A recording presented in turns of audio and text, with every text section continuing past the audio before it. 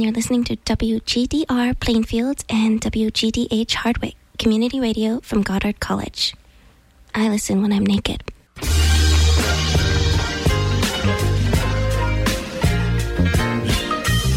This is Paris. This is Chuck D. This is Flavor Flav, boy. And you're in tune to 91.1 FM, WGDR. Plainfield.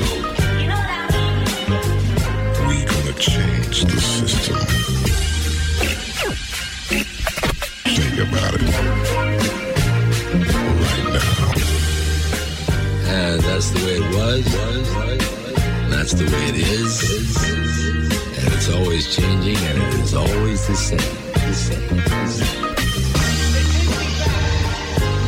How's that for psychedelic? We are all seekers after truth.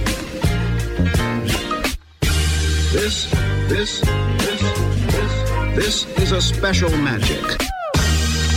There's nothing to worry about. There's nothing to fear. I am a traveler, a wanderer. And it's always changing, and it is always the same. Yo, take it out. The world is listening.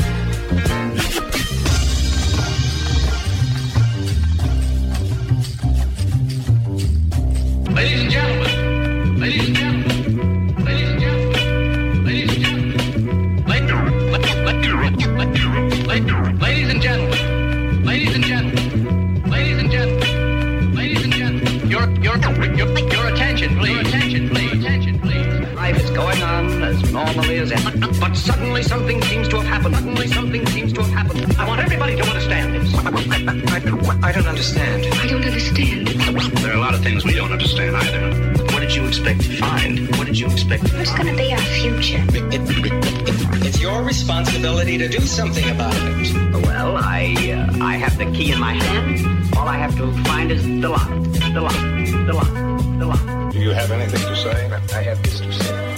I have something very important to say to you, please. I think he wants to be heard. That's all. Okay, let's hear you.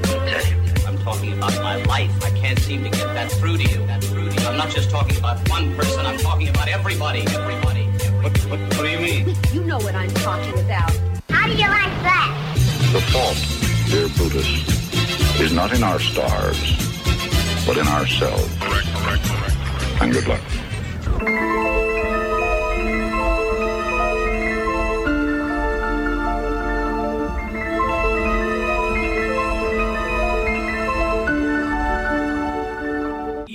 Liverpool narrator, social commentator, socially commentating what they stipulating.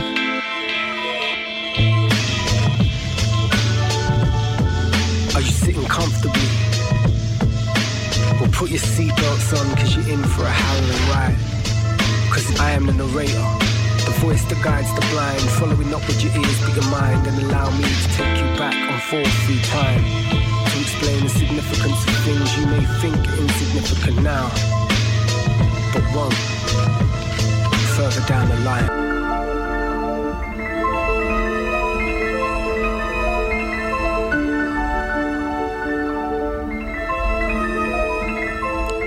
I'm Tony Epstein. Welcome to the Magical Mystery Tour, a show that dives into the heart of things, exploring new ideas and new ways of seeing and being in this wondrous, crazy world we share together. Caroline Casey is a fast-talking coyote trickster, visionary activist who integrates the mythological and the political in a wildly creative and playful way, inviting all to play along with her. In that way, I think she's a great example of another way of seeing and relating in this wondrous, crazy world we share. Stay with us for an exhilarating and fascinating 90 minutes with visionary activist Caroline Casey. We'll begin with an interview I did with Caroline almost 2 years ago, and then follow that with a talk she gave at the time of our last solar eclipse.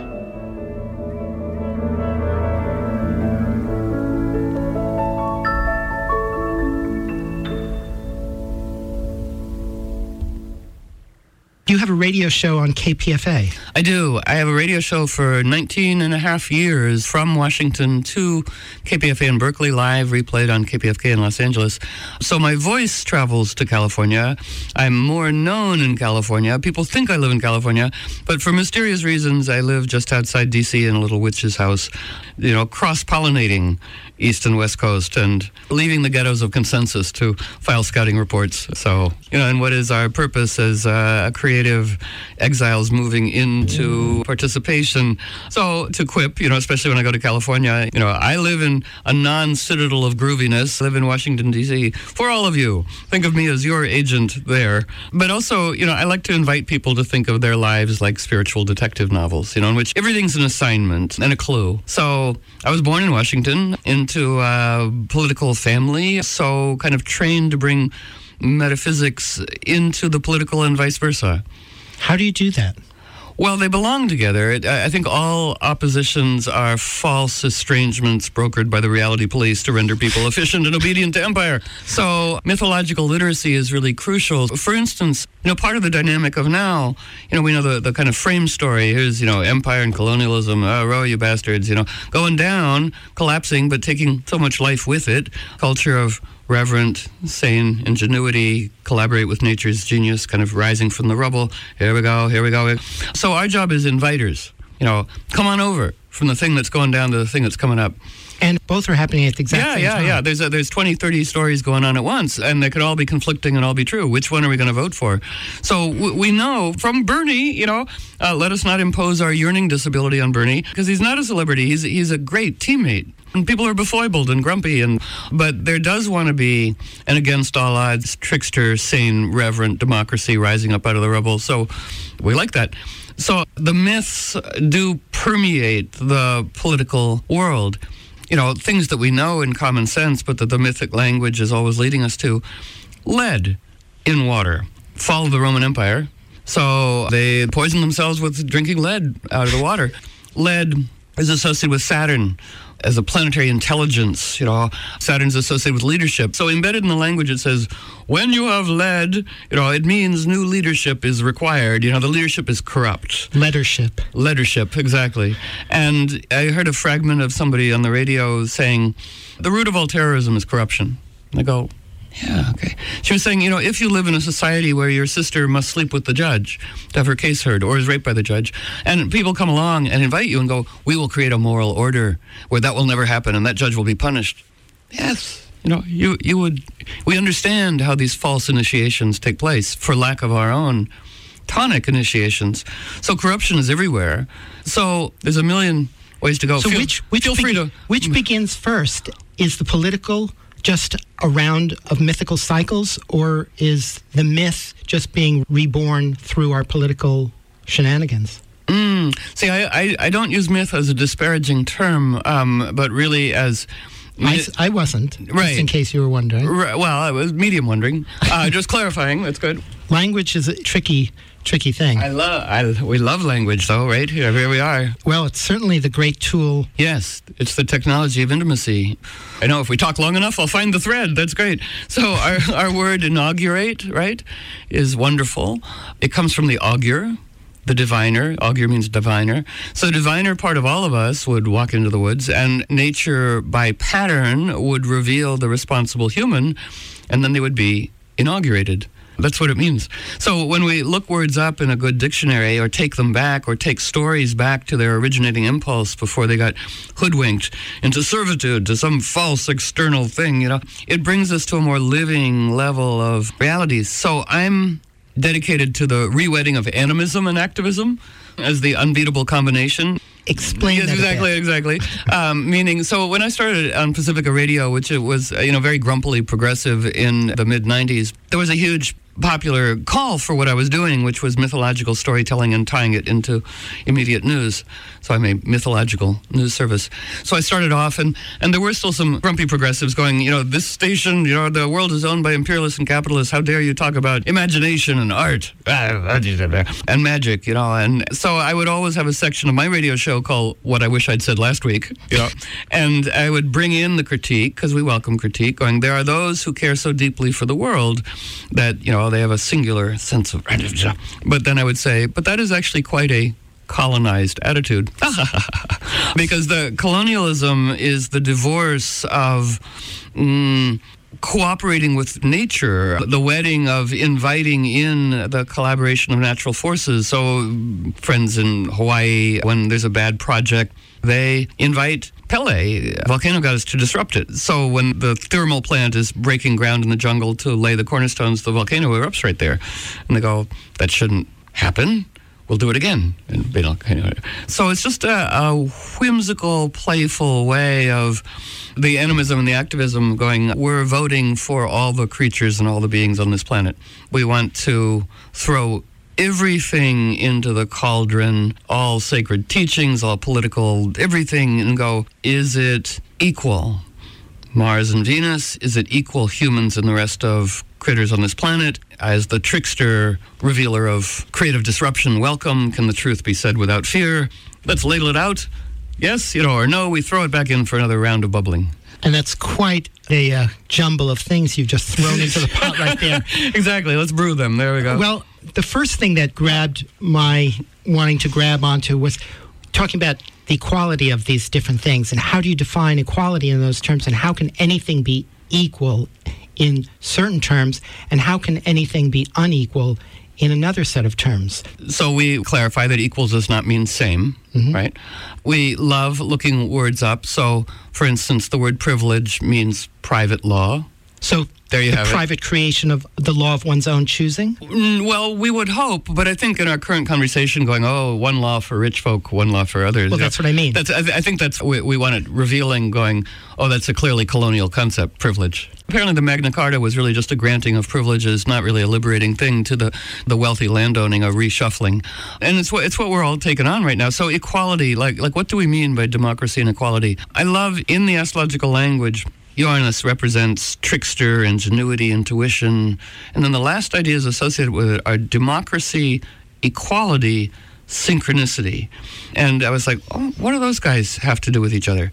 And wondering is really useful, because I was wondering it, and then no sooner did I wonder that than events arranged themselves to make it quite clear. We can all have different roles on stage. Like we're speaking now, people are listening now, we can, rotate that. But backstage, we can all be different, but the effective form of communication is direct, straight across. Hi, how you doing? It doesn't mean being nice, because nice comes from nescient, which means ignorant, but it does mean being respectful, and respect means to look again, which is nice, again, spect, look. Hey, how you doing? What photo?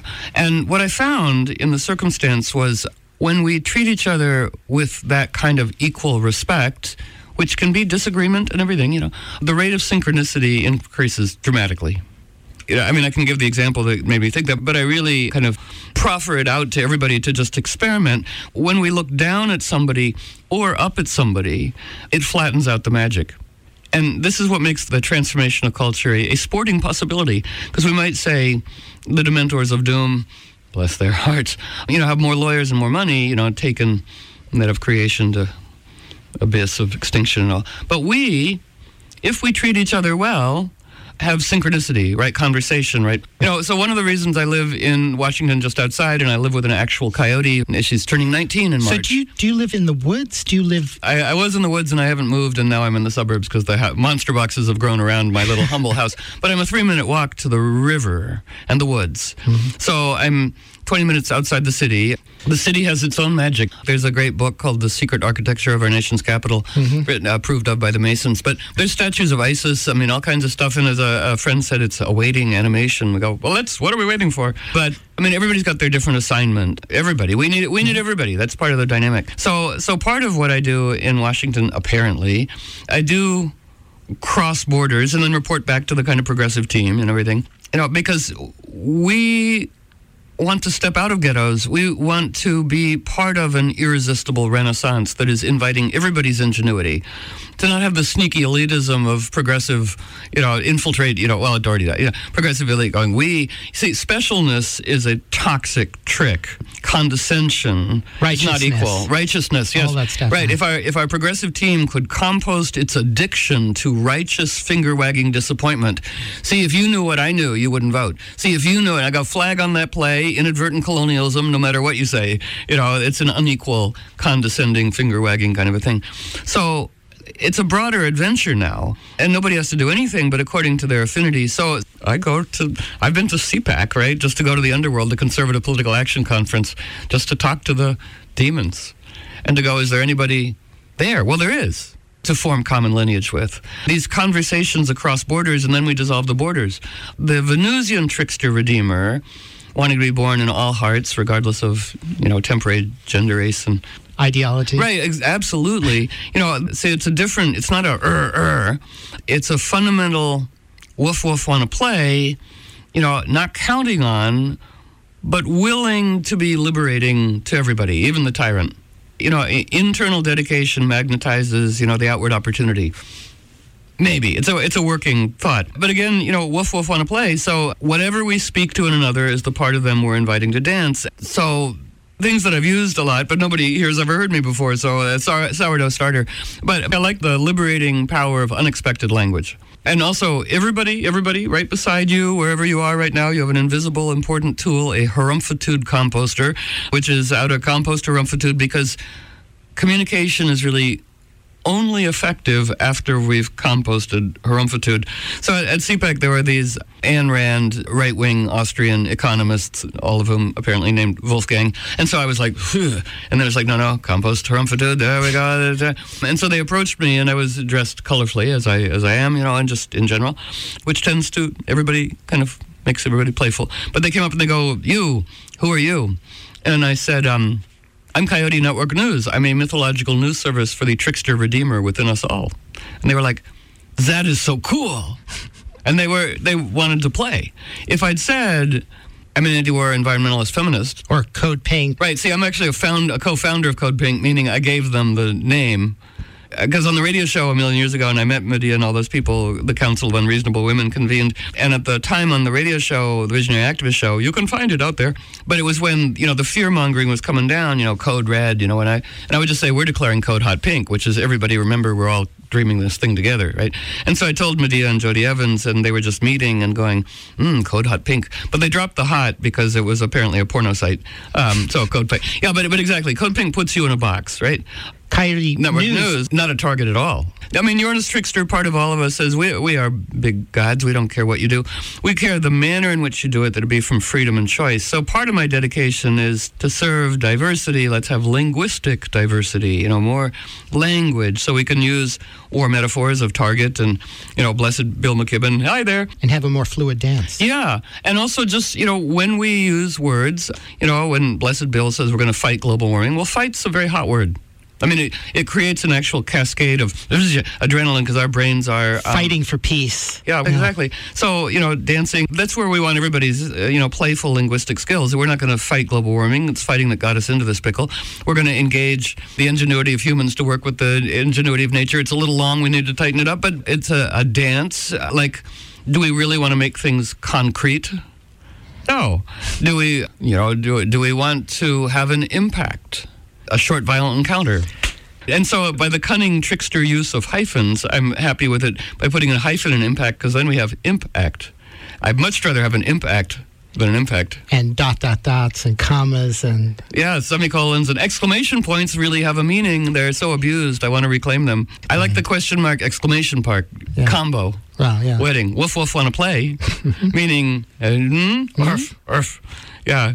Well, remember, dance? Exactly. Well, in the great Mary Oliver line from her poem in which she's singing praise, I sing in praise of this. And it ends by saying, I sing in praise to the coyote that came at me with its strong teeth bared, and then at the last moment smiled.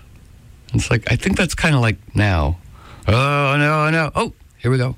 So at CPAC, just for the little thing, my friends who got me there said, let's smuggle you into the Reagan cocktail party before the Reagan banquet. And I'm like, okay, I'll go anywhere. So I think I was wearing a wolf necklace, and this guy came up and was just kind of magnetized, like, who are you? What are you doing here? What? And I go, and I went into the wolf model of leadership and other things that we like. And he goes, I own the largest privately owned boat in the world. And I go, well, you must love the ocean. And he's like, I do. Anyway, so we started talking about Joseph, and he goes, Joseph Campbell, I haven't had a mythological conversation in so long. here, be my date at the Reagan banquet. I go, okay. Now, it turns out he's Mr. Platinum Republican, and you can see that there's a part of him that yearns for a mythological conversation, that wants that part of him addressed, that hasn't been in a long time. And then there's the kind of naffs, the Republican demons, and they're both at work in him, And so at some point he goes, George W. Bush, one of our best presidents. And I go, as long as I've known you, which was like 30 minutes, I go, I've never heard you say such a silly thing. I think you might be possessed. And he goes, possessed? No, he wasn't angry. He was surprised, right? Surprising language. And I go, yeah, I don't think you even believe that. And he's like, So, again, it's a story that he sends me the photograph, and I see that he's a CEO of a really big petroleum company. And I go, So I send him Amory Levin's green energy policy for the military. And I get back a much more nuanced from this big deal guy who wants to be a mythological hero once long ago. And he says, I remember, Amory, from our days in the 70s, we were working together on solar panels. But what I need to know from Amory is, I don't trust his numbers on the economy. So I go back to our team and I go, the conservatives, they want numbers. Feed them numbers.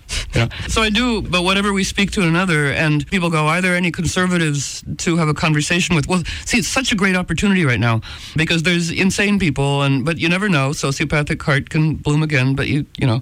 And sometimes it's just the facade. It's the mask that they wear because it's the people that they hang out with. Right. Well, right. And it sounds like this guy had some yearning within him to break out behind that mask. Right. Well, we don't want to count on things, but we want to be willing. Willing to dance. Willing to dance. Yeah. And so, on a plane, I am sitting next to a guy who was teaching naval intelligence at Berkeley and was part of the first Gulf War. And he goes, you probably think I'm a terrible person. You work for Pacifica Radio. I'm like, no. He goes, no. That's amazing. Let's talk. And I go, well, I think all war is a failure of imagination. And he goes, no, I can't go that far. But this war is. And I go, well, we'll start there. Well, I love that term, war is a failure of imagination. Flesh that out just a little bit. Well, there are imaginary listeners out there. Right. Hello, imaginary listeners. Hello, you woof woofs. So I had to follow my own dictates, that was an incomplete sentence. So all war is a failure of imagination. I will come right back for that. But then I had to add, so all peace is a triumph for the imagination. There we go. So we want to expand our repertoire of responses, which was in accord with nature. We say to be reactive is not free. We like freedom. To cultivate an ever larger repertoire of responses, is to ally with nature's evolutionary ingenuity. So the world is being destroyed by hyper-yang Mars, death frenzy, Mars with no Venus. We know Al-Qaeda and even what's misnamed ISIS, Daesh, they have marriage ceremonies, not unlike the marriage ceremonies of Skull and Bones at Yale, whereby American men go through a ritual wedding ceremony in which they first start off by saying, this feeling of kinship, feeling is weak, kinship is weak, I kill it now. That's what they do. And as a society, we go, well, we'll give you economic and political power now that we've trained you to be sociopaths in American model. So part of it is we want to be insourcing what we've been outsourcing, so we don't want to outsource leadership to sociopathic dingbats, who've lost kinship at all anymore. And the Al-Qaeda ceremony is a wedding. You marry war. And you learn to dance only with the devil. Because I think to be truly open to the dance, you have to be willing to dance with any and all of it. No exclusion. Right, no exclusion. Yeah. Right, well, yeah, so it's woof woof, want to play. So in mythology, in the world, we live in, not only we're a recent species destroying everything, but even in just recent generations, to not initiate Mars. Mars and everybody. Come we need you to build Stonehenge, to create Renaissance, to be a green man, to do local farming. And everywhere in culture and in myths, it's Venus that initiates Mars. Trickster in all of us, okay, it's nature's evolutionary ingenuity, it's coyote, it's raven, it's seeds that come alive after cataclysm. It's a part of us that loves against all odds. So Trickster's romping in this election for sure. We do like against all odds. We have the con man and the trickster.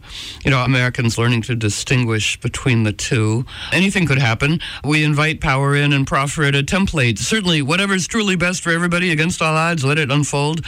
I think just putting out entertaining, witty possibilities. I like that Obama appoints Hillary Clinton to the Supreme Court, and she can't quite turn it down. It bypasses her militarism. It almost keeps her clean from Wall Street, except for Monsanto. It's a lifelong thing. The Republicans so want to get rid of her that they might actually support the appointment. Anyway, unlikely, but fun. Another guest on my show said, well, what if Trump and Sanders both run as independents, thus destroying the two-party system? We go, that's fun, too. I like Against All Odds. I'm rooting for what Bernie represents. I want our team to, again, not impose, celebrity yearning disability, because he's a sane, reverent voice, and it is wonderfully against all odds. And when I talk to conservatives, and there are intelligent conservatives who are appalled at what's happening and who are really educated and say, conservative used to mean no dogma, they're voting for Bernie. Right? So conservative Republicans voting for Bernie. And I loved some NPR reporter talking to a Tea Party guy who was like, out of work and dismal in rural Nevada, but he's like, I just love Trump. I just feel better when I see him.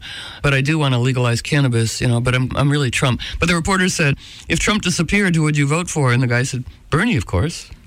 Anyway, so I love that people want to know how they're being hoodwinked. See, the progressive team until now has not been skilled at the storytelling, compelling, mythological, invitational realm of come on this way. We've left it by default to the Dementors, the Rush Limbaughs, who will tell you how you're being ripped off in colorful language and the whatever. And so it behooves all of us to be irresistible storyteller inviters going, come on over here. This is sane, reverent common sense. Everybody's welcome. We need everybody. It's a Renaissance thing.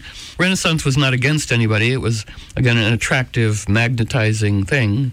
So, yes. And why it's actually very useful to learn your mythology so that you can see the world around us in its proper context, which is very mythological. It's very insane, but it has real context. And we think of reality as this block of concrete, but God help us. No, it's living. It's living. Let's say the protoplasm of reality is especially receptive to imaginative imprint now. Again, as late Reverend Ike would say, if we can dream it up, we can dream it down. So let's suck the chi out of the undesirable and animate the desirable vision. And this, again, is our progressive team going, well, we know what we don't want. What do you want, and what does it look like? And let's go there. So we don't need more power, but to use what we have. So everybody listening, we have a magic mirror. Secular critic, part of all of us, very necessary, holds up a mirror and goes, look, it sucks in details. It's terrible. Part one. All right, trickster with a wave of the hand turns mirror into window. But look how great it could look, right? And then another wave of the hand turns it into a door. Let's go there. Yeah, here we go, skedaddling over there. And that's the fluid dance. Right. And again, until now, progressive left has been like just finger-wagging mirror. The block of concrete. At the block of concrete. They hate. And that they're hiring to disappoint them. Exactly. Complicitous with tyranny. Right. Complicitous with tyranny. So we want to compost tragic romantic melancholy, Brecht has a great essay, 5 Obstacles to Telling the Truth. I like to turn it into 5 opportunities. But he said, where we bespell ourselves is the storytelling of the progressive left has been, we are great, we take on evil, we are crushed, but we are still great. And it's like, no, we have to quit telling the story about how the good is weak. What is it? See the beauty from the grief. We do grief poker. I see your grief and raise you one. And it is meant to be a compost. See, one of the things I was just doing at Goddard, linguistic play, working with so many people who are talking about trauma. And I go, okay, let's play with metaphors as though each one of us, as a metaphor, before birth said, land me in circumstances where I learn everything that needs healing in the world, and the gods go, really? And you go, yeah, sure, okay, here you go. So rather than the word trauma, right, change my mind, but rather than the word trauma, I like encouraging us all to replace it on occasion with the phrase, my dangerous, beautiful assignment. We know what it's like to not have a voice. So it's not, waily, tragic, romantic, self-important, waily. It's, so I will be a voice for that which has no voice, because I know what that's like. From the center of it. Yeah. It's grief is a great mystery and to be honored, and there's a great fear of that, and people do want to cover it up, even people who are grieving. I'm fine. It's like Martin Prechtel, when he came back to this country after 25 years in Guatemala, said he'd forgotten that Americans know so little about grief, and for lack of grief, we go to war. Like I was just working with my beautiful friend Deborah Felmuth, who lived for many, many years until 2012 in Syria. And we talk a lot about beauty from grief and beauty poker. What's this term, beauty poker? Right, which is very much intrinsic to the Middle East. What we need underneath all the rubble, the beauty that the oppressor actually is seeking the medicine of what he or she oppresses. So the Middle East underneath all of the rubble is beautiful culture of interwoven blessing all day. So Deborah, for years I've hosted her on the radio before the increasingly terribleness of Syria now, and before that, and then during it, and now. But beauty out of grief. So she would guide us into how the whole day is woven together with blessing and beauty. And so I would say, well then, here's a triumph of imagination. May war be replaced with beauty poker. I see your act of beauty and raise you one.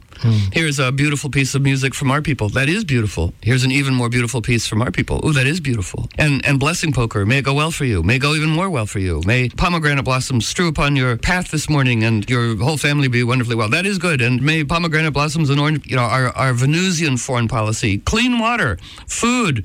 When I was talking to naval intelligence, Harumfatude guy on plane, I said, I think the only solution to terrorism really is a wonderful life for all children.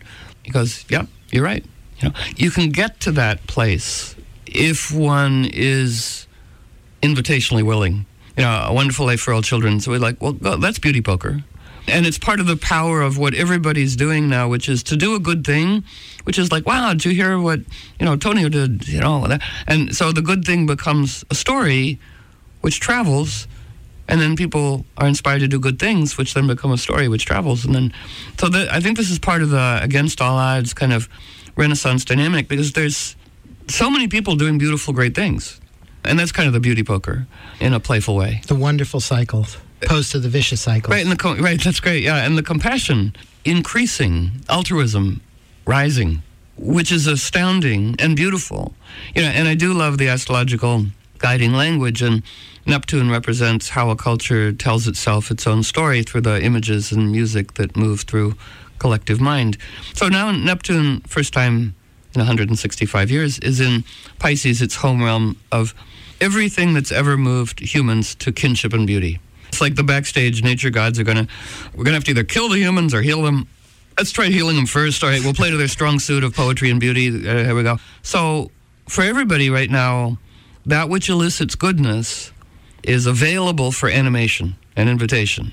See, I love the word complicity, meaning not shame, not blame, but whatever's going on, we're contributing creative energy to it. So it's not shame, not blame. It's not blaming the victim. Okay. It's just an acknowledgement that whatever's going on, we're contributing to directing that movie or contributing energy to it. But if we don't like it and we recognize that, we can choose to withdraw our complicity from that and exhale it to this better story. It's like breaking the trance, going, hey, not that, but over here. And it's also... It's a kind of like spiritual judo. Or Aikido. Yeah, I think so. And also dog whisper, which is, no dogs or humans really like the word no. You go, hey, you break the trance. You go, hey, not that. But over here, yes. And I so wish our team would adopt that with everybody, including Obama, going, hey, no, drones, bad, no, but good National Park Reserve, good over there. So many of our team, you cannot say anything good about Obama because they go, the drones and the thing, and we go, yeah, but praise the good as well. Not that, but over here, that thing. And I do find our team churlish. To me, that's the supreme art of the trickster. And you learn that when you're dealing with children. Yes. And then to take it out to the rest of the world, like playing with the adults. Wolf want to play. Yeah. Yeah. Sometimes it's hard to imagine adults being playful enough, but you can always play. If you're resourceful enough and creative enough and keep looking out those other windows of possibility. And if one's attitude is woof want to play, I go through airport security and my hair is sort of colorful and purple and airport security likes it. Going, because the intention is not, rah, rah, punk, I'm hip and you're not, It's woof want to play. But yeah, no, exactly. And, wolves play every 30 minutes even when they're hunting. And their top leadership criterion is who initiates play best. They don't operate on dominance. It's not just let's play, it's let's go hunting and stuff. So I love that as a model of leadership. It's the wolf that engages the playful ingenuity of the pack. And I go, yeah, let's elect that. Let's inaugurate that. And you can tell the wolf leader within 10 days of birth because it's the pup with the lowest resting heartbeat. So it's the coolest, calmest, and engaging playful. And I go, that's a great leadership model. I think that's fabulous. And then I like to blend it with goose, which is lead goose rotates, right? Because the lead goose is always taking the wind flack. And we do destroy anybody out front. So it's like wolf, goose model. And anything that anybody else likes, again, whatever we like in nature is part of the medicine we might want to contribute. So sometimes it's the trickster role to just not be constrained by conformity, but be more dedicated to liberating, going, come on, everybody.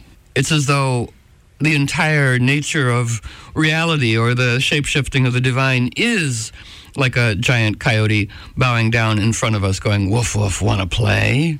It's dangerous in a good way and spicy. So we go, well, I'm willing to be dangerous to opinions. And I love my friend's phrase, dangerous in a good way. What does that mean? Like positive intrigue. And yes, we do want to play.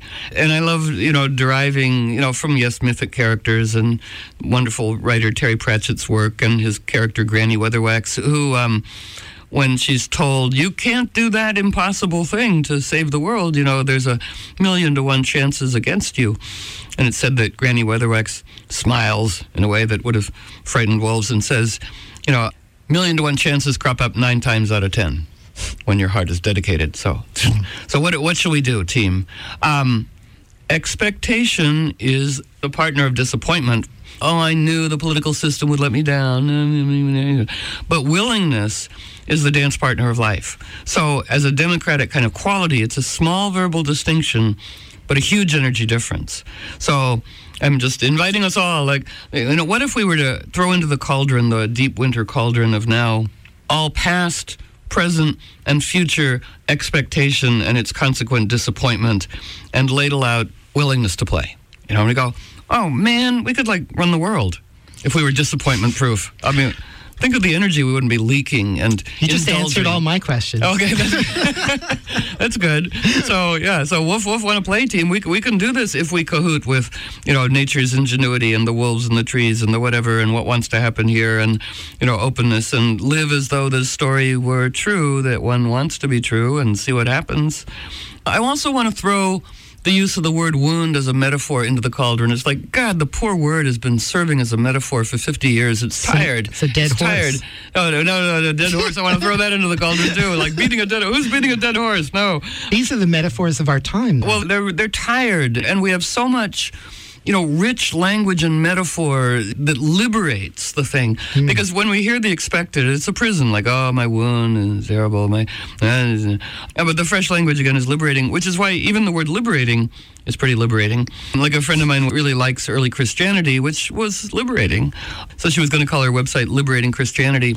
But I love putting liberating in front of everything because it means a quality of the thing and a service to be performed for the thing. So the liberating aspects of Christianity, and then also liberating Christianity from its dingbattery.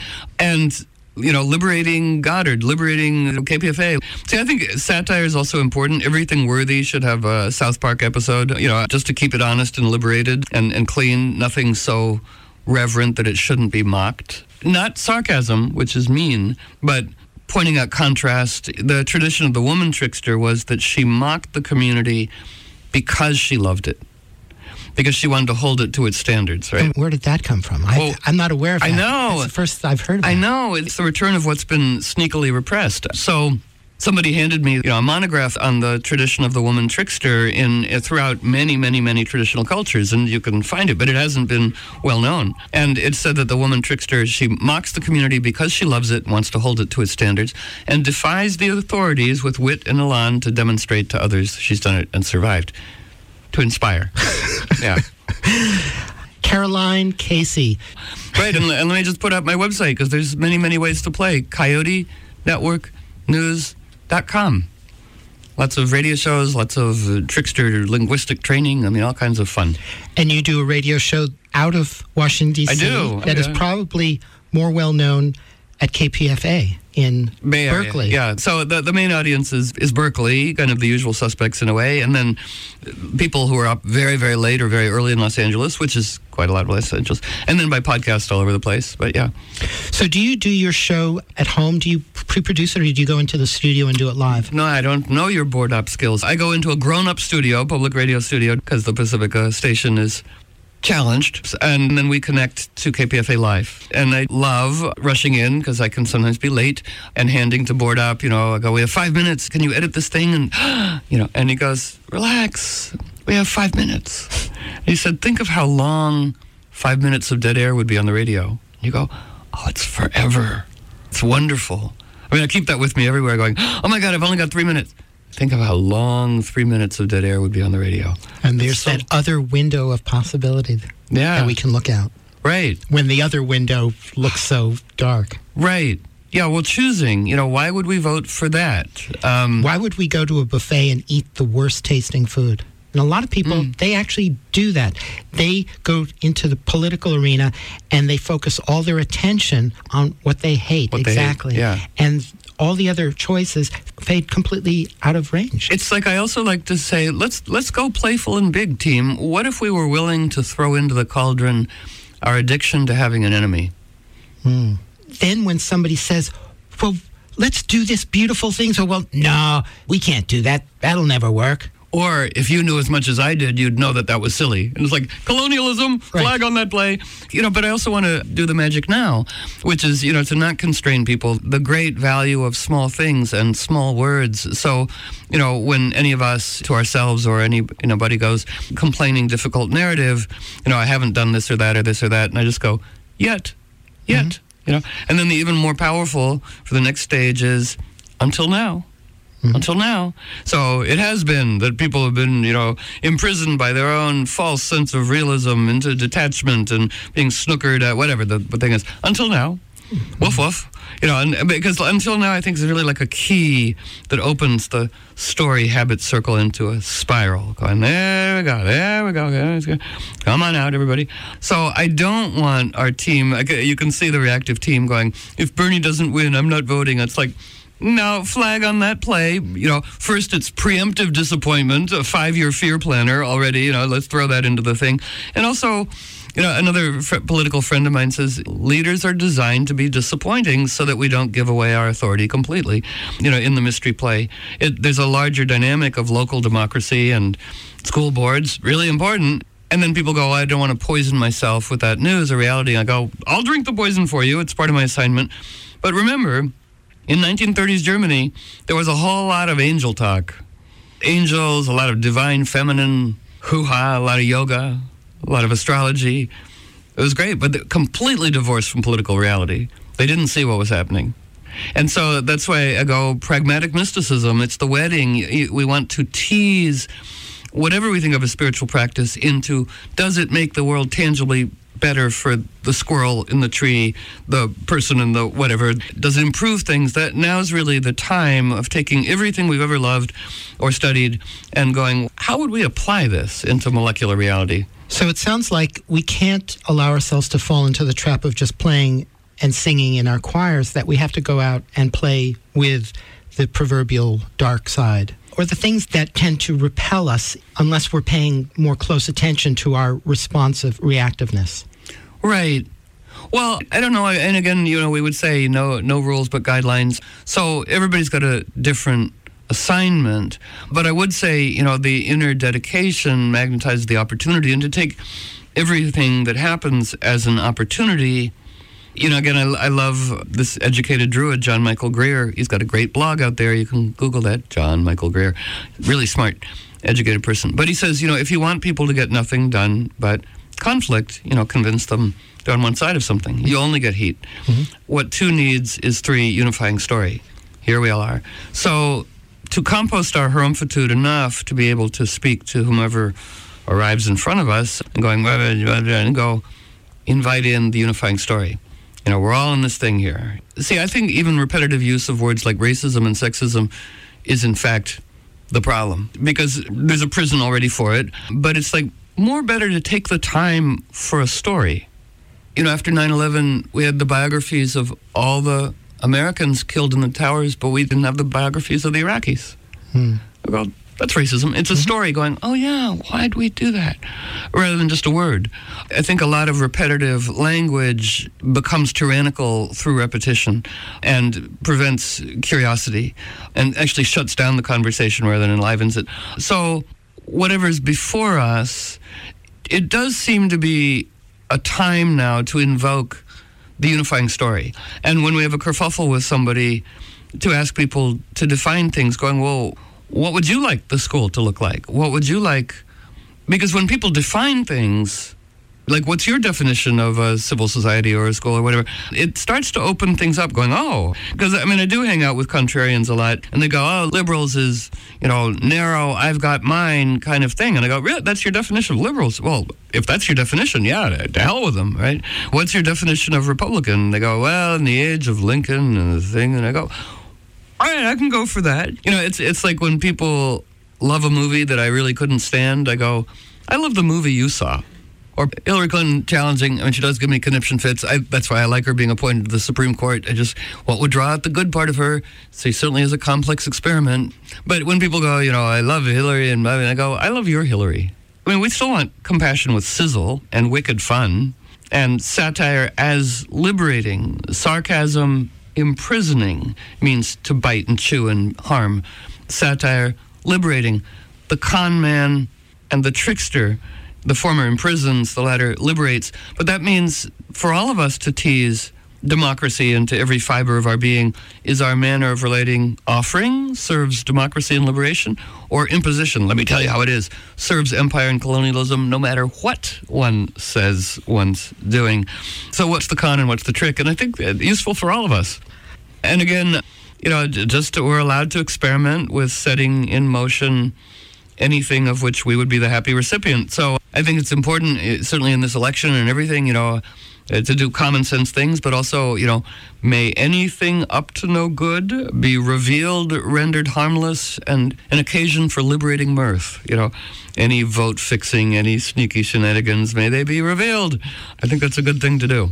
And I love your harumph composter. Yeah, harumph composter is really important. It's that essential tantric alchemical dance with these elements, because otherwise we're stuck in a world where everyone's harumphing about it. And even competing about who's got the bigger harumph. Exactly. And it is tyrannical. It is. And it's most tyrannical to ourselves. Yeah.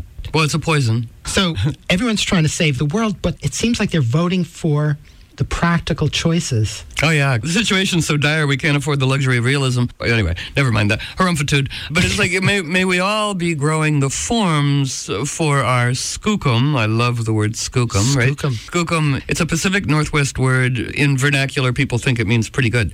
But it comes from a syncretizing creativity from the mixing of cultures of white explorers and native people. And so skookum means connected to the spirits and completely competent for the work at hand. It's a great word. It's a beautiful word. It's a great word. So may we be skookum. They need to teach some courses in that, starting in elementary school.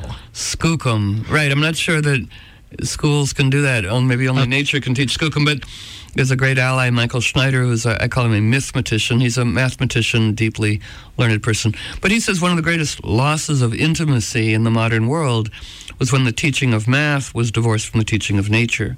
I'm like, oh, I could have loved math, which feeds wonder, which feeds curiosity, which feeds freedom, which feeds respect and participation. And we're for the skookum re-wedding of all that's been falsely estranged. And that's also part of the track, like for everybody, all of us, to think of, well, what are we dedicated to? What's our manifesto of dedicated devotion? Who's been dedicated to that in history? Like, when did that start, going all the way back? What's behind radio, or what's behind writing, or what's behind theater, or when did that start? Religion, all religious impulses. Where's the originating impulse for that before it got hoodwinked into servitude, right? So I like to say with the beautiful astrological language, some things are always true, but there are times when they're truer. They kind of come around. So right now is part of and it's only valid to the extent that everybody feels it as a resonance. But it says, remember, retrieve the stories, the wisdoms that we have loved, and offer ourselves as expressions in a liberating, modern, experimental vernacular for that. So, remember in early religion and early Christianity, heretic was a term of praise. I love that. Because it means free thinker. They go, boy, that Tonio sure is a heretic. It would mean a good thing. I love the word heretic. Yeah. I mean, that's the ultimate honor. Yeah, we heart heresy. Right. Yeah. Right. Good bumper stickers. So free thinking, and then a friend of mine calls St. Paul the early Karl Rove, meaning kidnapping the liberating teachings, which was about independence and quite a lot of tolerance and radical impulse and good stuff, kidnapping those teachings into servitude to the state. And where a playful heart can elicit, sometimes you got to cross the line to know where it is, but sometimes it's more delightfully open than one had thought. So there was a very important rabbi somebody brought to my house. They wanted us to meet, and he seemed playful enough. So I said, here's my metaphor for the Abrahamic religions, that they're like shipwrecks on which barnacles and occasionally beautiful coral grow. And he's like, that's great. He said, I love that image. So it's part of our expanded tolerance. All of our societies and institutions are the same thing, yes. I think there's more beauty around religion than, well, who knows? But again, excavate, and find the common story. So when I hang out with, kind of right-wing conservatives, or Bruce Fine, right-wing constitutional lawyer, but a very educated person, everybody's got a role in the mystery play somewhere.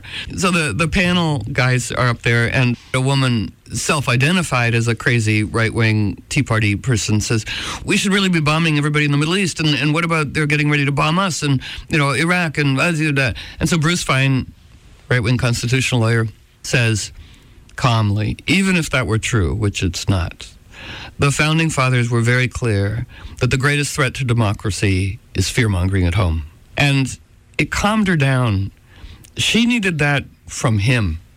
I couldn't have done that. That was his role, to give her educated, calm truth from a right-wing, sane perspective. From her own choir. And she was calm, and even said so, like, for the first time in, like, a couple years. It was like, he just talked her down. So we go, we needed that medicine then. We weren't deeply educated. Another friend of mine said, because I hang out with it's my social life. I live with a coyote, and then I hang out with right-wingers. It's not fun dating in Washington, but it is a curious assignment. And also, I'm sort of the secret waif. These people are often very wealthy, and I'm a self-employed astrologer.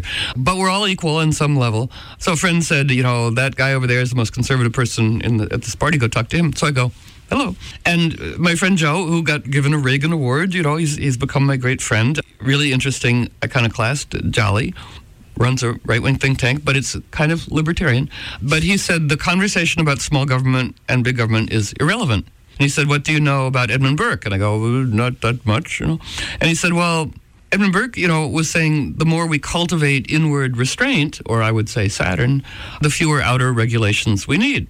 And I go, well, this is a worthy conversation. This is astrology or metaphysics 101. We want a simultaneous education of citizenship and cultivation of responsibility, and to be a cool guy or Gaia in the neighborhood, to take care of what needs to be taken care of, and to be dedicated to collective well-being. And so we were all agreeing about that. And I go, this is a great conversation to have, about inward and outward. And I said, it's like Taoism. And once again, like the right-wing guy at the thing, he goes, Taoism, I love Taoism. I haven't been able to have a conversation about Taoism with my conservative friends, in years. Here, let us go talk about, and I like him. And I do want to have him on the radio. Pacifica used to host people with great country. But I need to be more educated before I can talk to the educated conservatives. They know every bit of American history. I wouldn't agree with them, but I got to know it to disagree. And it's like they're much more educated than I am. I grew up in a political, intellectual, youngest of five, fast-talking, much older, hipper siblings.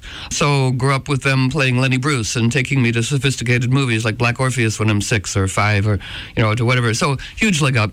I see early with my smart siblings, that there are political people of power coming through my parents' house who are dingbats going, these people are in power? Oh, my God. So I'm disabused of the glamour of power early. We should all be disabused of the glamour of power. And so I was precocious, grumpy, lefty, secular teenage person going, it's all religion's a crutch, and it's all false, and this is privilege, and this is nonsense, and this is not education, and whatever, until marijuana and psychoactive plants. And I was like, oh, wait a minute, this is fabulous. Wait, there's so much more beauty here. Beauty within, beauty without, beautiful patterns in Middle Eastern art. That's what. And I had the great good fortune to be the kid who hung out at this very temporary salon where a person of some fame now had a legal importer's license from the government for exotic drugs, so he had a lot of friends. So I'm the kid, and there's people clerking from the Supreme Court and left-wing writers coming through, and we're all doing responsible drug use and reading the Whole Earth Catalog and reading Joseph Campbell and Carl Jung and everything, and studying the Kabbalah and left-wing politics. And in that context, I go, right, okay, I never won a straight job. And so here's this beautiful language of astrology, the oldest language in antiquity, where they stashed every piece of guiding wisdom and the sky-earth story and as above, so below, and I'll become an astrologer. So then I wander around, I go to an experimental college, I drop out of that, I go to London, I go to India, I go to India. And then at that point, wandering around, going, wow, university would be a great luxury. I've been around and I'm only 20. I have so many stories to tell. So I finessed my way into Brown and studied everything that would be useful to astrology, Grail legend, Buddhism, causing parents great confusion, Japanese no theater and the Grail legend. A black sheep in a family of black sheep? Psychedelic sheep in a family of... Well, yeah, my parents were confounded. My brother's a writer. As a writer, you went to law school. Anyway, I do understand their confusion and concern. So I am an always learning person. It took me forever to get my BA just because I'm also procrastinating person. And I left Brown owing one paper for my degree going, I don't need your degree. But then I noticed there were other things I wasn't finishing. That was my employing principle to justify procrastination, dilly-dallying. But all of us, may we always be always learning people. May it be part of our default setting that, there's a part of us known as Jupiter, that no matter what, does approach everything with curiosity. Even difficult, horrible things like, oh, God, I feel like hell. How interesting. But I think that's part of everybody now, which is who brought what to this party. Those who survive the journey to the underworld and make it back, mm-hmm. and if we're all listening, mm-hmm. aside from spooks and aliens, we welcome them too. But anybody listening, we're breathing, so we made it. So what got us through? What was useful in a time of extremity or sorrow or grief or loneliness or what was useful? Who brought what to this party? Because it is panic early to avoid the rush, although almost too late for that. But what gets us through? And that's where the myths are really important guidelines, because there are ancestral wisdoms, into our mythological DNA that do guide us about how do you survive the underworld and what happens to those who come back. The myths are woofing to us. The Inanna myth, which is the Venus orbital cycle, myths are how cultures passed on their science embedded in it. Science and myths were happy partners. But the myth of Inanna is the Venus orbital cycle, and after she goes to the underworld, it's really intense, and she's going to a funeral and she almost dies, but she gets out. But then, to put it very briefly. Very briefly, that's right, exactly. Because where we are in the narrative, let's say we've done that. As lyrics to a song say, we have all been close to death. We had little, then we found rhythm, and now we have much. I like that one. So when Inanna gets back, but then she becomes an overworld cultural trickster redeemer, a Venusian trickster redeemer. She rescues human culture, right? She gets back from the underworld. The Sumerian poetry is very trippy. So she's recovering, going, wow, that was really intense. And it says one day she's contemplating the wonders of her own vulva and going, oh, it is so great to be a woman. And the idea occurs to her that she's going to rescue human culture that's been stolen by Enki, the god of wisdom. So again, very sophisticated of the Sumerians to say anybody unchallenged, even the god of wisdom, will become tyrannical. It's not challenge is good for people, keeps them honest. Every myth tells us that. The Quetzalcoatl, Mesoamerica, unchallenged, he drinks the balche, the ring of power drink, anybody, All of us. All of us. It's interesting, it came up a little bit at Goddard where it's a little bit tiptoey about what you can or can't talk about. I was surprised going, really, there's conversations you can't have? Wonder what Trickster will do with that. Because there's kind of criticism averse, like, how dare you criticize something? And it's like, well, criticism is healing. It's meant to be discernment, dia-hyphen-gnosis, to bring in the wisdom. Oh, you can't criticize that. No, it's like, we'll see. Because whatever we don't address does come up as shadow, right? Absolutely. Oh, Inanna, wait. Yeah. Yes, that's right. Inanna. So Very briefly, because it's people devote their whole lives to this myth. So Inanna Venus, part of all of us, regardless of temporary age, race, and gender assignment, sets forth with her good friend, because like in detective novels, it's good to have a buddy. And she arrives on Enki's island, and she doesn't go grr. She's a Venus hero within us all. She gets him drunk on beauty and poetry. And as he gets drunk on beauty and poetry, he gives back to her qualities of human culture that he's stolen. And, he leads with the erotic arts, which is witty. And then comes, science and writing and real estate and everything. And she puts it all on her boat. And he does send demons, that's important, but she's so pumped up as a kind of trickster with her friend that she fends them off with alacrity. And that's how Venus Inanna brings culture back to human society that had culture stolen and replaced with empty celebrity baubles of superficiality. And she brings real culture back, and then humans can have a renaissance and collaborate with nature again. Yay! Okay, and that's where we are now. Those who survived the journey of the underworld earn the right to be trickster redeemers. And where is Inanna now? Hopefully she's arising within all of us. She is, and she's rising, every morning higher in the sky. She is in us, too. Amen. Amen. A woman. Woof, woof. Woof, woof. Thank you so much. I've been speaking with Caroline Casey. This has been a delicious, wonderful, can I say the website? Little playful conversation. You can be at coyotenetworknews.com. Yes. Woof, woof. There you go. On the Magical Mystery Tour. Hey.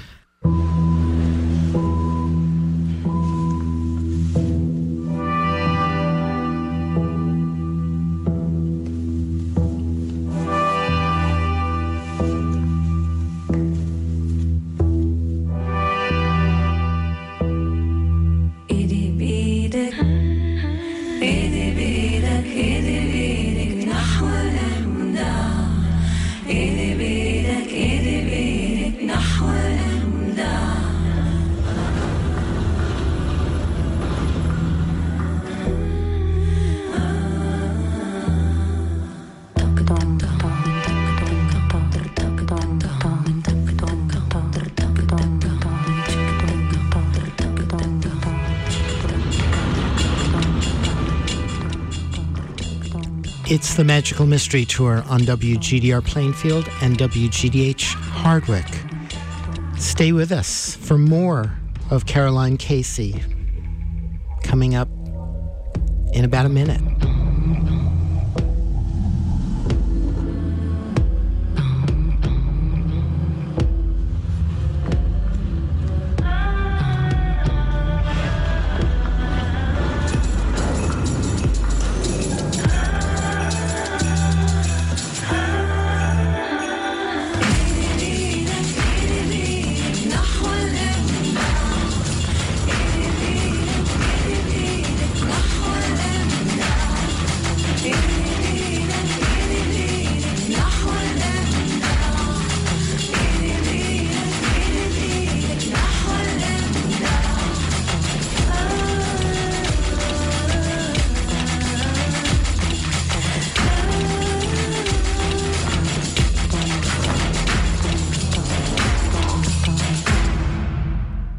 I was reading your website, and it starts like this.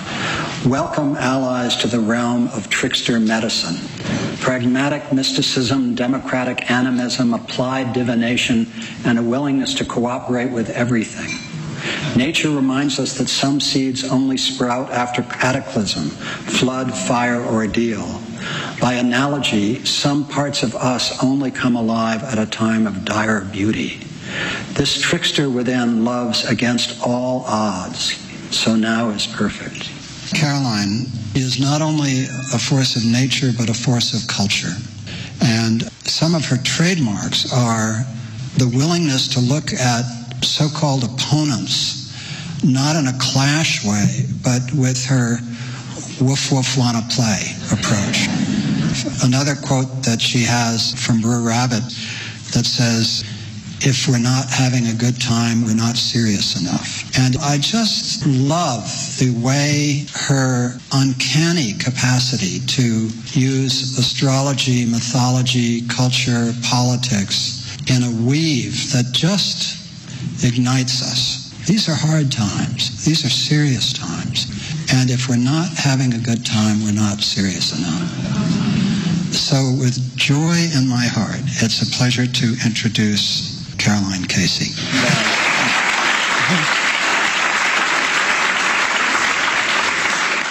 Wow, I just live alone really in the semi-woods with a coyote. It's very surprising to see all you humans or all you animals disguised as humans going, oh, because I do often say to the coyote, we live, in humble obscurity outside Washington, D.C. on behalf of the team, but, in California, I'm kind of a small big deal. And they're like, oh, whatever, okay. So we are all here in a lucky coinciding at this auspicious moment. So those of you who've hung with me for a little bit, know Muti. Muti means power and medicine. It comes from the Sangomas of South Africa. It reminds us that all power is healing intrinsically. And so the Muti, we say, oh, spirit of the compassionate trickster redeemer residing within each one of us, willing to bound onto the world stage, open the path before us that we may cultivate, magnetize, animate our gifts and spiral them forth into the world at this time of dire beauty. May it be so. So, I'm big on attribution. I have to say that it is my wonderful friend David Lynn Grimes who coined the phrase, if we're not having fun, we're just not serious enough, and had guided me to Brer Rabbit. Bless you forever, spirit trickster brother. And the Brer Rabbit opening lines are, there was times when all the creatures used to gather to sagactuate, just like there ain't been no hard times, just like there had been no falling out, just like they remembered they were all kin. We go, all the trickster tales. So how lucky to be incarnationally coinciding, audience of the age, wizards and, dervishes and everybody here disguised as whatever you are. It's time to come out of our witness relocation program. No matter how hip our cover, we're still even more frisky than that. So we go, So cooperators are standing by. I want to let me introduce them because this call and response, it is such a powerful time right now to gather. The gods, the backstage metaphors, the invisible are always proffering to us humans going, God, we wish the humans would ask for help because spiritual etiquette requires that they ask so that we can enter from backstage to onstage. And we go, now would be really good. So we can feel, our ancestors for 25,000 years behind us would have gathered now at equinox. But also for bonus points, a precise new moon yesterday, a solar eclipse, visible in Norway and the Arctic, encircling some of the most endangered parts of the planet. Greenland's ice is melting at 60 times the worst scenario, whatever, and the eclipse is right there, okay. But an eclipse, at the very last degree of the zodiac, right before the sun enters the first degree of the zodiac, is full of beguiling opportunity for us. The realm of Pisces, the last realm of the last sign of the zodiac, it's the realm of all of us. Let us all be culture doctors, in a sense. Pisces is the realm of dreams, vision, imagination, fairy tales, all that has ever had the capacity to elicit a kind of majnun, a kind of yearning madness for the divine. And that eclipse at the very last degree of the zodiac says, for everybody, to refresh, to magnetize, invite in, and animate, all that you've ever loved in stories, in films, in poetry, in music that is dear to you, that we now have the opportunity to bring it alive again in fresh, new telling. May it be so. So we go, audience of the age, because that is part of the frame story of the Arabian Nights that I want to guide us into in a brief fashion. So to introduce the players, the cooperators who are standing by, we have an eclipse, which provides us a metaphor. What would we like eclipsed by what? May hyper-yang death frenzy, uninitiated Mars, be eclipsed by beauty leading the world back to sanity, for instance. So we want to start priming the pump of our imaginative, metaphoric, extended linguistic capacity, because language grants us access to the realm it describes. If we have a language, we can go there. And one of the beautiful things about the exquisite, much dissed language of astrology, it is the exquisite language of interrelatedness. Everything. People to land, to coyotes and cabbages, and all in one dream together. And it is the exquisite language of our individual psyches and its specific connection to the larger world. So the planets represent living qualities of intelligence that reside within us and connect us to the world. So as I kind of introduce them, they're woofing. They have things to say to us to help us out. Feel the corresponding resonance, within each one of us too, going, oh, that is being fed.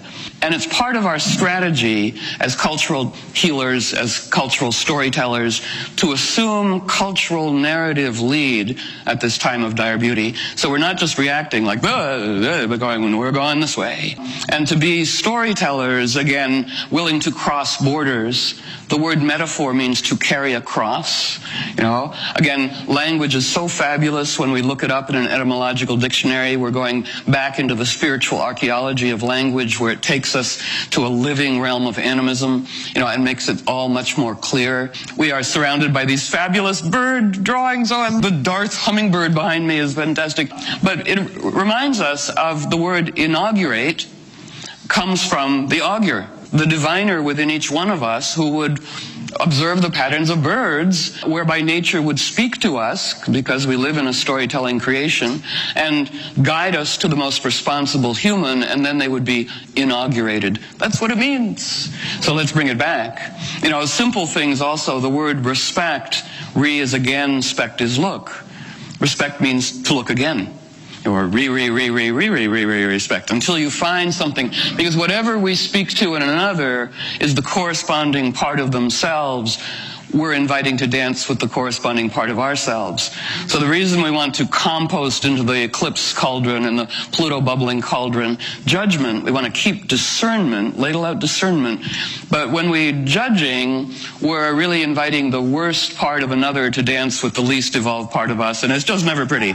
So this idea of transcending polarity, to be snookered into polarity is to be hoodwinked into serving the overlords and the mentors of doom, bless their hearts, may they have one again, no matter what label we put on our butts. So I love that neuroscience, I think it was 2 years ago, neuroscience came out and said, we've discovered that people remember things better when they're in stories. We go, you cute little neuroscience, you little whippersnapper, you, that's so cute.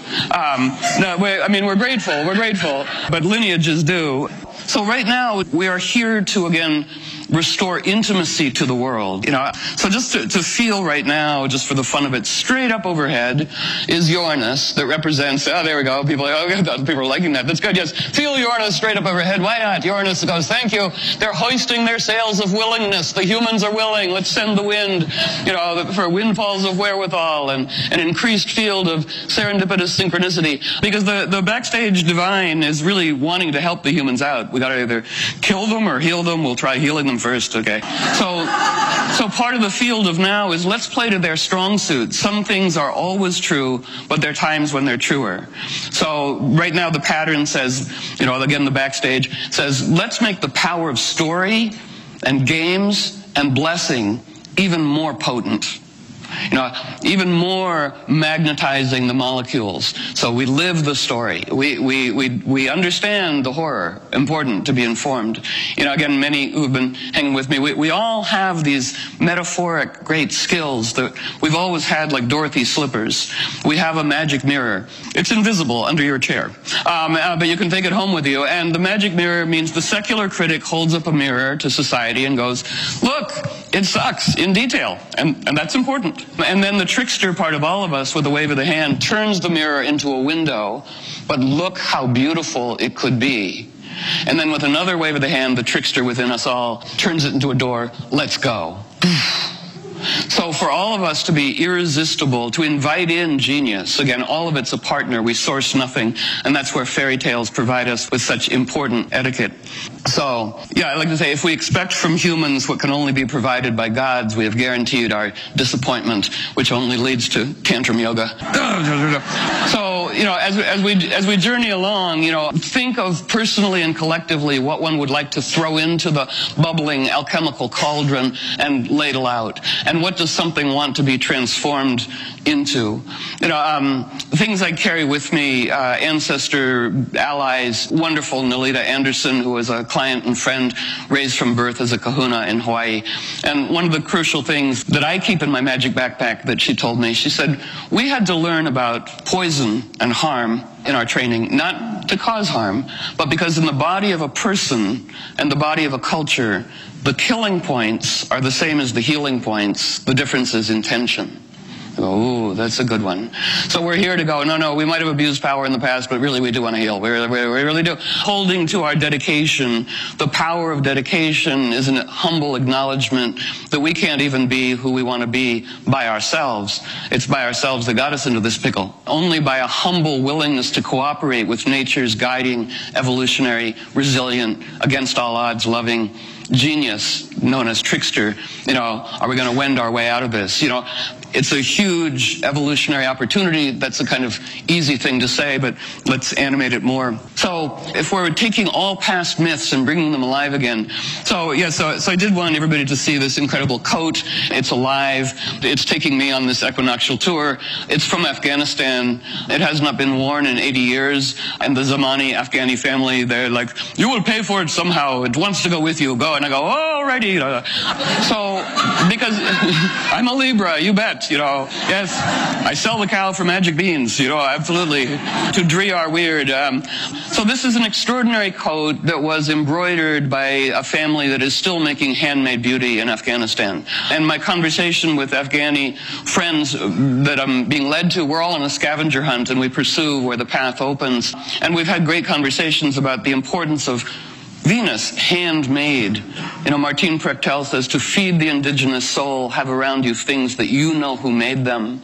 They have a story, and the story embraces and protects and guides us.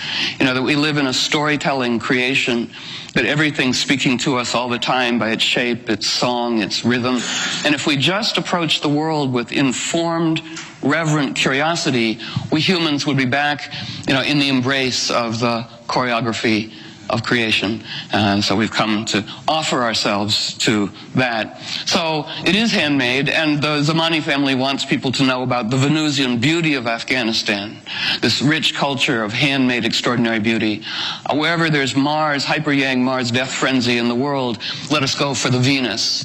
We might say the world is being destroyed by uninitiated Mars in myriad forms, and throughout mythology and life and nature, it is Venus that initiates Mars. Venus is kinship. And at this time right now, for 25,000 years, people would gather to invite the literal and symbolic light of the sun to illumine the painting or the poem at the back of the cave. Come on in, power, and animate this poem, this story. We invite power in and we offer it a template in our own personal lives and collective lives. So, since we're in an Arabian Nights story, and the coat wanted to come because it is Scheherazade's wedding coat for reasons I hope to remember to tell you. So, a great Turkish author, Guneli Gun, who wrote a wonderful book called On the Road to Baghdad, in which Scheherazade is a character. At the end of the radio interview, she goes, in pre-Islamic Ottoman Empire, in the Middle East, the predominant deity was she-wolf. And throughout the Middle East was this azure blue flag emblazoned with an alpha female wolf's head on it. I'm like, whoa, let's bring her back. What's that? Underneath, again, the animal kinship originating collaboration with nature's desire realm. And we go, ooh. And so she-wolf, in a sense, becomes Scheherazade. Now, do most people know the Scheherazade frame story? Just, a little mini. Okay, short version. So, frame stories throughout human history, stories within stories within stories. So the Scheherazade frame story is King Shahryar has been bitterly betrayed by his wife and will trust no women at all. And so he determines, out of vanity and affront and general sociopathic moodiness, that he will bed a virgin each night, and at dawn he will behead her. So the land is getting pretty thin of virgins. And Scheherazade, whose name means city redeemer, the Arabian Nights are full of women trickster redeemers, mostly. Again, some of them have been, edited out, but they're back now, because right now overhead, the moon in Aries kick butt, right next to Trickster, right next to Mars, all being led by Venus. It is such a beautiful thing, and there are images for each degree of the zodiac. The moon's image right now, straight up overhead, is the gateway to the garden of all desired things. We go, ooh. It has never been so cool, so available, so welcomed to be a kind of kick butt, Venus-Mars integrated trickster redeemer being. It's a very welcoming field. Neptune would whisper in everybody's ears, imagine that the deepest, most exiled, most shamed, and most beautiful part of each one of us is about to be completely, culturally welcome. Exile over. Ali Ali income free. King Arthur did not die. He went to Avalon to go take Pilates classes with the priestesses, to await the world's call at a time of dire necessity, to conjure, to invite back in positive yang, to dance with positive Venus. And so it is with many of the deities. The myths never end. They get put on pause, and we want to hit play. So, and as Michael alluded to, we all aspire together, we're all equally befoibled, but it's really good to dedicate, because when we dedicate, we're saying to the invisible, hold me to this. This is the art form of person I want to be. And it's a very powerful, good time to do that. For each one of us to write our manifesto of dedicated devotion, because it's like placing an order, and Jupiter and Uranus go, you write it, we'll fill the order. We go, okay. So Scheherazade, whose name means city redeemer, and her sister Dunyazad, whose name means world redeemer, Scheherazade says, I will marry the sociopathic king, and she is the daughter of the Grand Vizier, and so protected by privilege, and her father is like, no, no, no, and she goes, no, watch this. And so each night she tells this beguiling story to the crazy king, and then Scheherazade perceives the dawn of day and ceases to say her permitted say, in the middle of the story. And Shahryar says, what's another day? Okay, what the hell? And it goes on for 1,001 nights, during which time they've had 3 children. And at the end of it, he goes, you have healed me. I am a sociopathic dingbat guy who had hardened my own heart, and lost all Venus, but you have been my redeemer.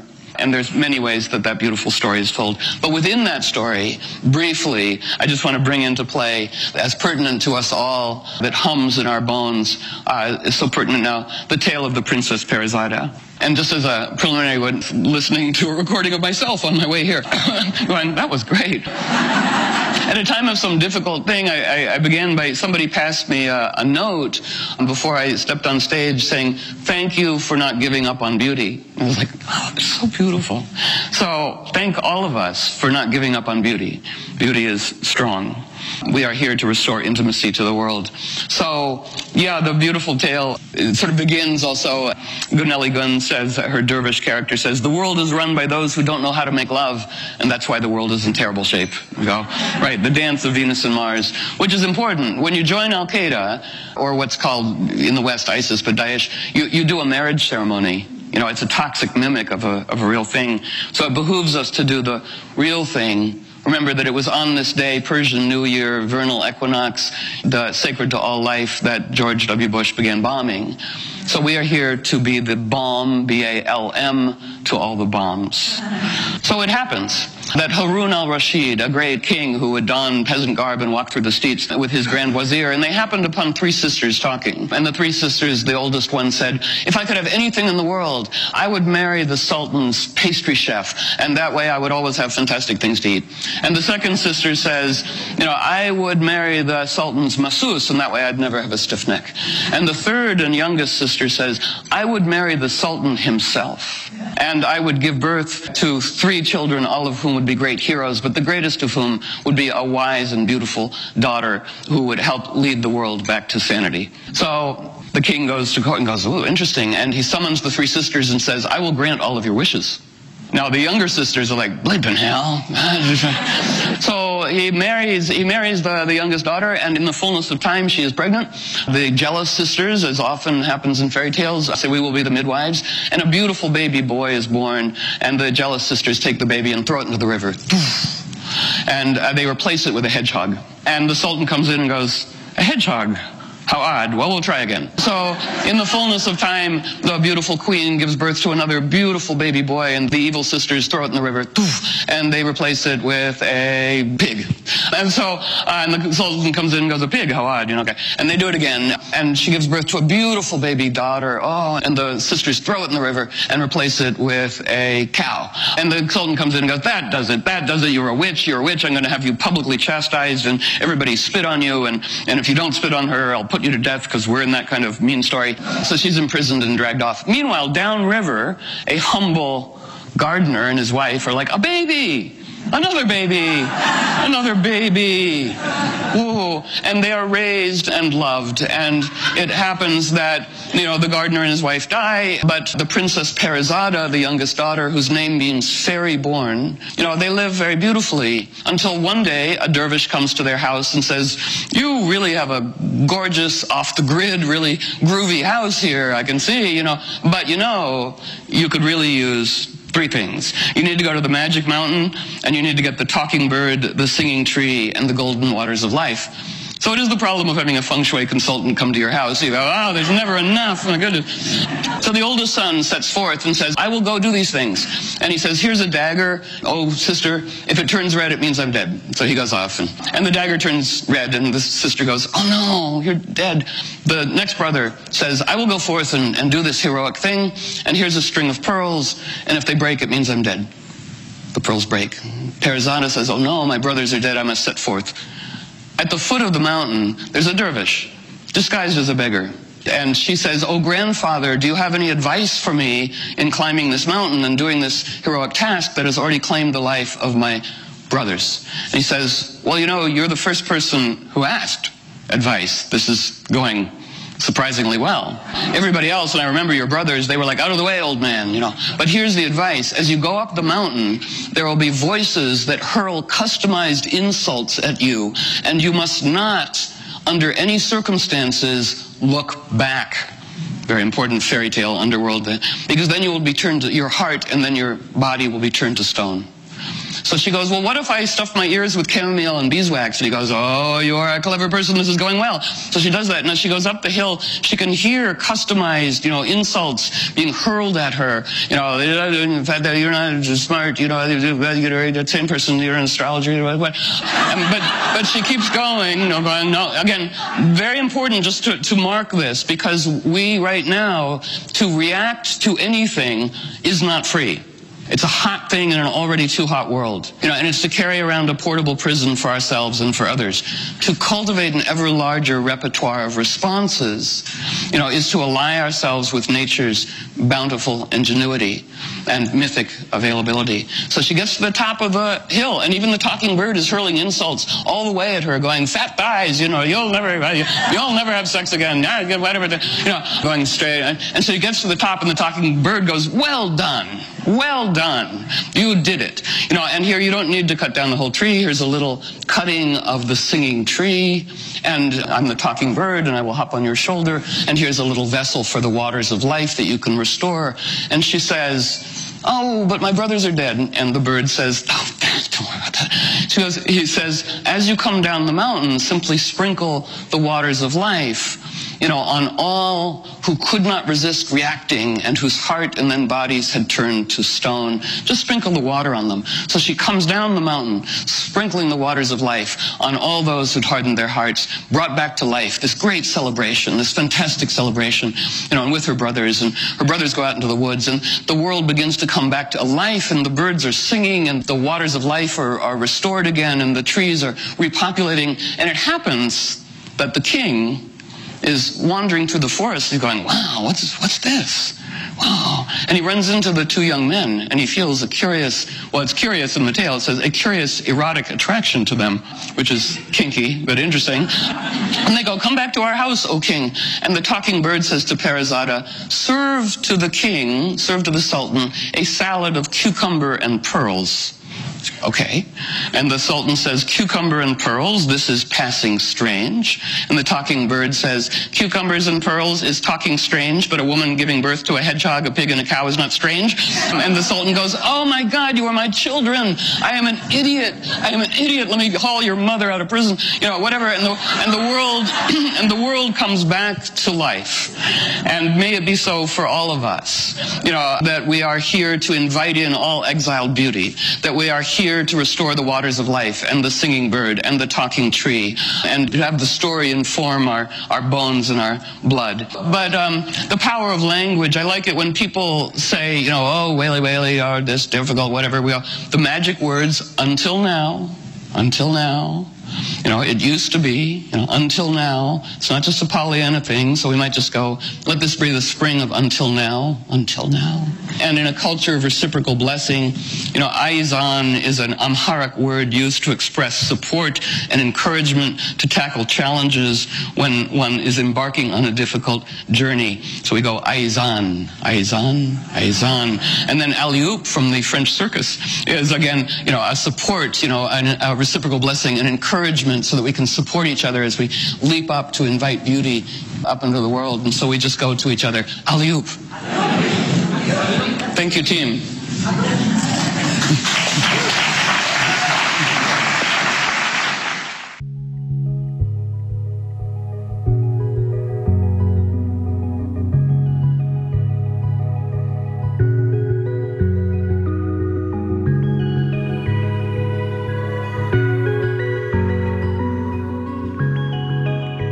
That was Caroline Casey, coyote trickster, redeemer, mythological news and visionary activist, and host of the Visionary Activist radio show on Pacifica's flagship radio station KPFA in Berkeley.